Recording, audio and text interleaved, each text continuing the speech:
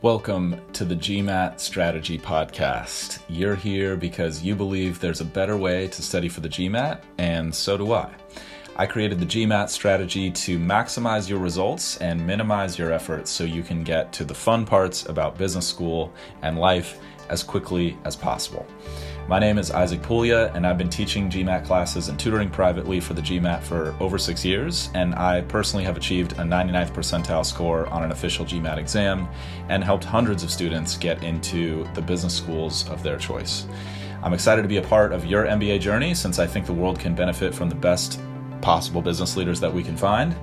And if this show is bringing you value, please share it with your friends and family who are studying for the GMAT so that together we can make this process as easy and painless for as many people as we possibly can. Let's go. Today, I want to talk about how to plug in numbers on problem-solving questions that have variables in the answer choices. This is a really valuable and important strategy that I think is extremely underutilized amongst students, and I see people making a lot of simple mistakes that, if they corrected, would make life much easier for them. So first, let's make an important point here, which is I'm not talking about data sufficiency questions with this strategy. There are definitely many times to plug in numbers on data sufficiency questions and test different situations with those numbers. That is a subject for either a different podcast or a future lesson. Today, we're not talking about data sufficiency questions at all. We're only talking about problem-solving questions that have variables in the answer choices. Now, when you see a question that has variables in the answer choices, a problem-solving question that has variables in the answer choices, most people's first instinct is to use algebra to solve those questions. If it's a word problem, they want to set up some equations. If it's an algebra question, they want to do a bunch of algebraic manipulations to see if they can get the right answer. And many times, that is the optimal strategy. But if that's the only strategy that you can employ on those questions, you are a very one-dimensional test taker. And it's going to be relatively easy for the GMAT to serve you up a harder question that might either take a lot of time off the clock or that you might not actually be able to get right using algebra. So if you think about a similar situation, that's sort of like being a basketball player who can only handle the ball with your right hand. If I'm defending you, I pretty much know what you're going to do every single time you're handling the ball. And you're going to be very easy to shut down, very easy to defend. And you don't want the test to be able to block you when you're taking the exam. So if they show you a hard algebra problem with variables in the answer choices, and you're starting to set up the algebra and you think this is too complicated, this is annoying, I might not be able to get this, or this is going to be very error prone because there's a lot of negative signs I have to distribute, things like that. If you don't have an alternative, then you're stuck doing that very risky approach. So today's lesson is all about giving you that alternative so you can be a multi-dimensional player on the GMAT. So even though I've said this a couple times, it's worth reiterating that the only time you can use this strategy, or really the signal for when you can use this strategy, is if a problem-solving question has variables in the answer options. If there aren't variables in the answer options, chances are this is not going to be a good strategy. But if those variables are there, it's almost certain that you can use this productively. So how do you actually do it? I'm going to go through a quick overview of the 3 steps, and then we're going to go through each step in detail, and we'll do a quick example, and I'll give you some tips. So step 1 is you replace the variable or variables with numbers. Second, you calculate an answer to the question. And third, you test each answer choice for a match. Let's go through these one at a time. So step 1, replace the variables with numbers. If there's only one variable in the question, then this step becomes relatively straightforward. However, if there are multiple variables in the question, then the best bet usually is to start by plugging in for the numbers that appear in the answer options themselves. So for example, if a problem has variables x, y, and z, but z is the only variable that appears in the answer options, it's almost certainly the best move to start by plugging in a number for z, and then either solve for x and y later or plug in numbers for x and y later. Now, it depends on the problem whether you'll end up having to solve for the other variables or just create numbers from scratch for those variables, and as you practice this more, you'll develop a pretty good judgment for when you should do which. Now, one quick tip there is if there is an equation presented in the problem, such as x plus y equals z times 7 over 4, then the numbers that you select, you're free to select basically whatever numbers you like as long as they fit that equation. You must select numbers that fit that equation. So in that situation, if z were in the answer choices but x and y were not, I would insert a number for z, and then I would plug that into the equation, solve for x and y, and then pick some numbers for x and y that fit whatever result I get. So that's the first tip. When you're plugging in and there's multiple variables, plug in for the numbers that appear, plug in numbers first for the variables that appear in the answer options, and then solve or plug in for the other numbers later. Next tip would be to make sure you are obsessive about writing out which variable is which number very, very clearly at the top of your scratch work. So if I'm plugging in 10 for z, I want to very clearly write z equals 10. And then later on, if I'm plugging in 3 for x, I want to very clearly write x equals 3.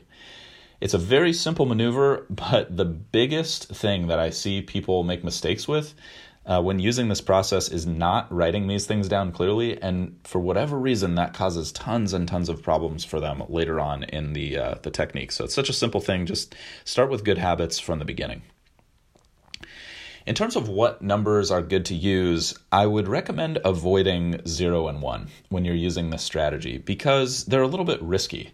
They'll definitely make the math easier up front in the problem, but it makes it more likely that more than one answer option is going to match when you get to the last step, testing all 5 answer choices. And then you'll have to repeat the process.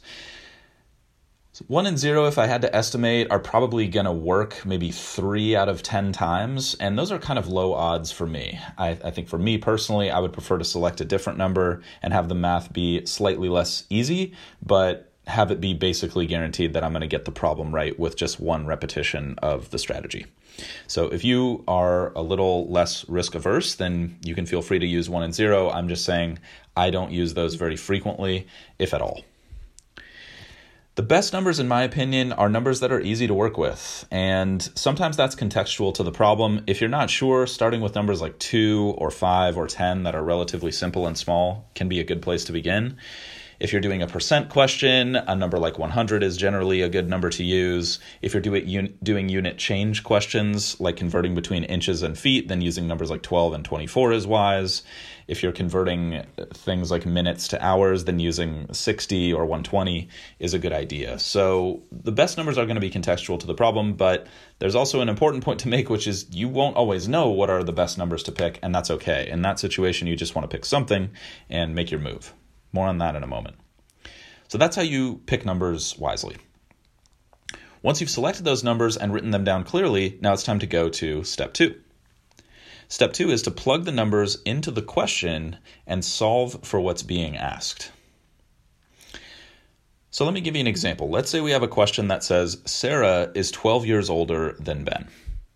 If Sarah is Y years old, how old is Ben in terms of Y? So this is probably a little too simple to be on a real GMAT, but you'll get the idea from this example. So Sarah is 12 years older than Ben. If Sarah is Y years old, how old is Ben in terms of Y? So quick tip, this phrase in terms of really messes with people a lot. And when you're when you're plugging in numbers using the strategy we're talking about today, you can safely ignore that phrase if you want to. And you can just say, okay, the question's asking me how old is Ben? And you can just forget about the in terms of Y piece. Technically, what the in terms of Y piece means is solve for Ben's age, but on one side of that equation, Y is the only variable.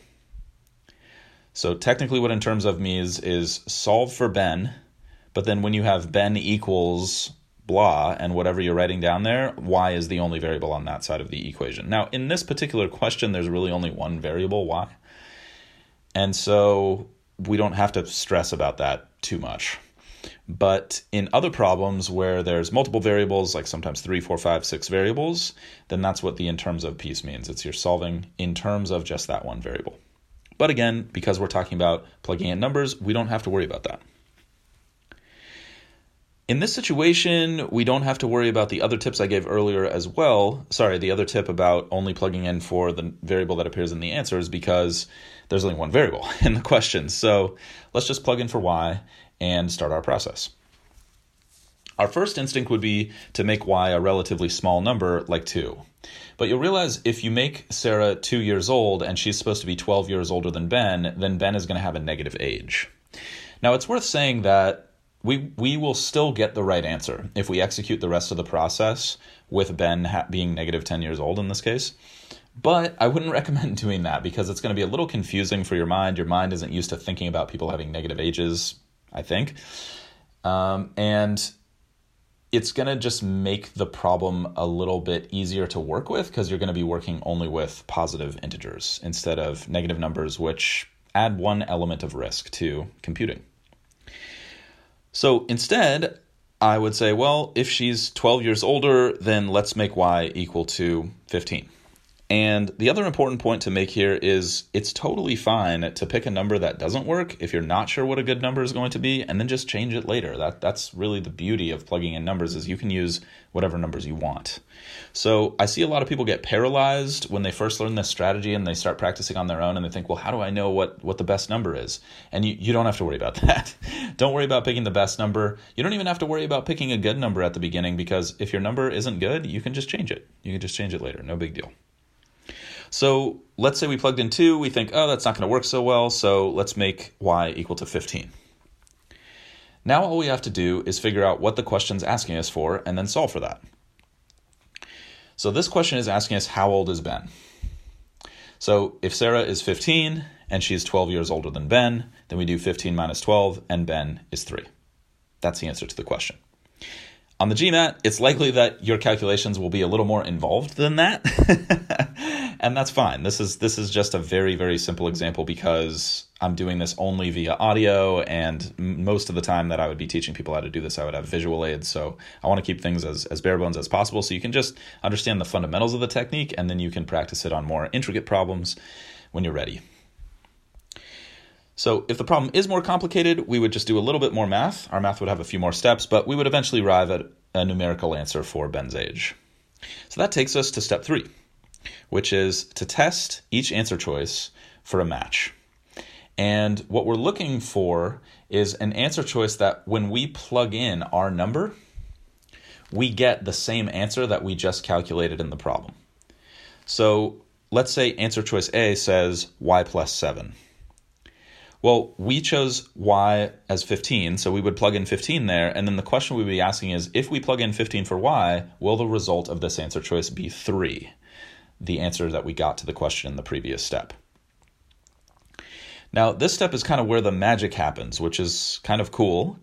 And if you haven't seen this process work in the past, then it's kind of surprising, I think, the first few times that you use it. And it's kind of fun because you can take questions that are supposed to be really difficult and have a lot of algebraic steps in them and get them right without doing any algebra at all. You can basically turn them into arithmetic problems, which, like I said, it may not always be the optimal strategy, but I think it's a very, very good option to have. And for many of you, it will be the optimal strategy, and you will favor this over algebra frequently and significantly, and that's fine too.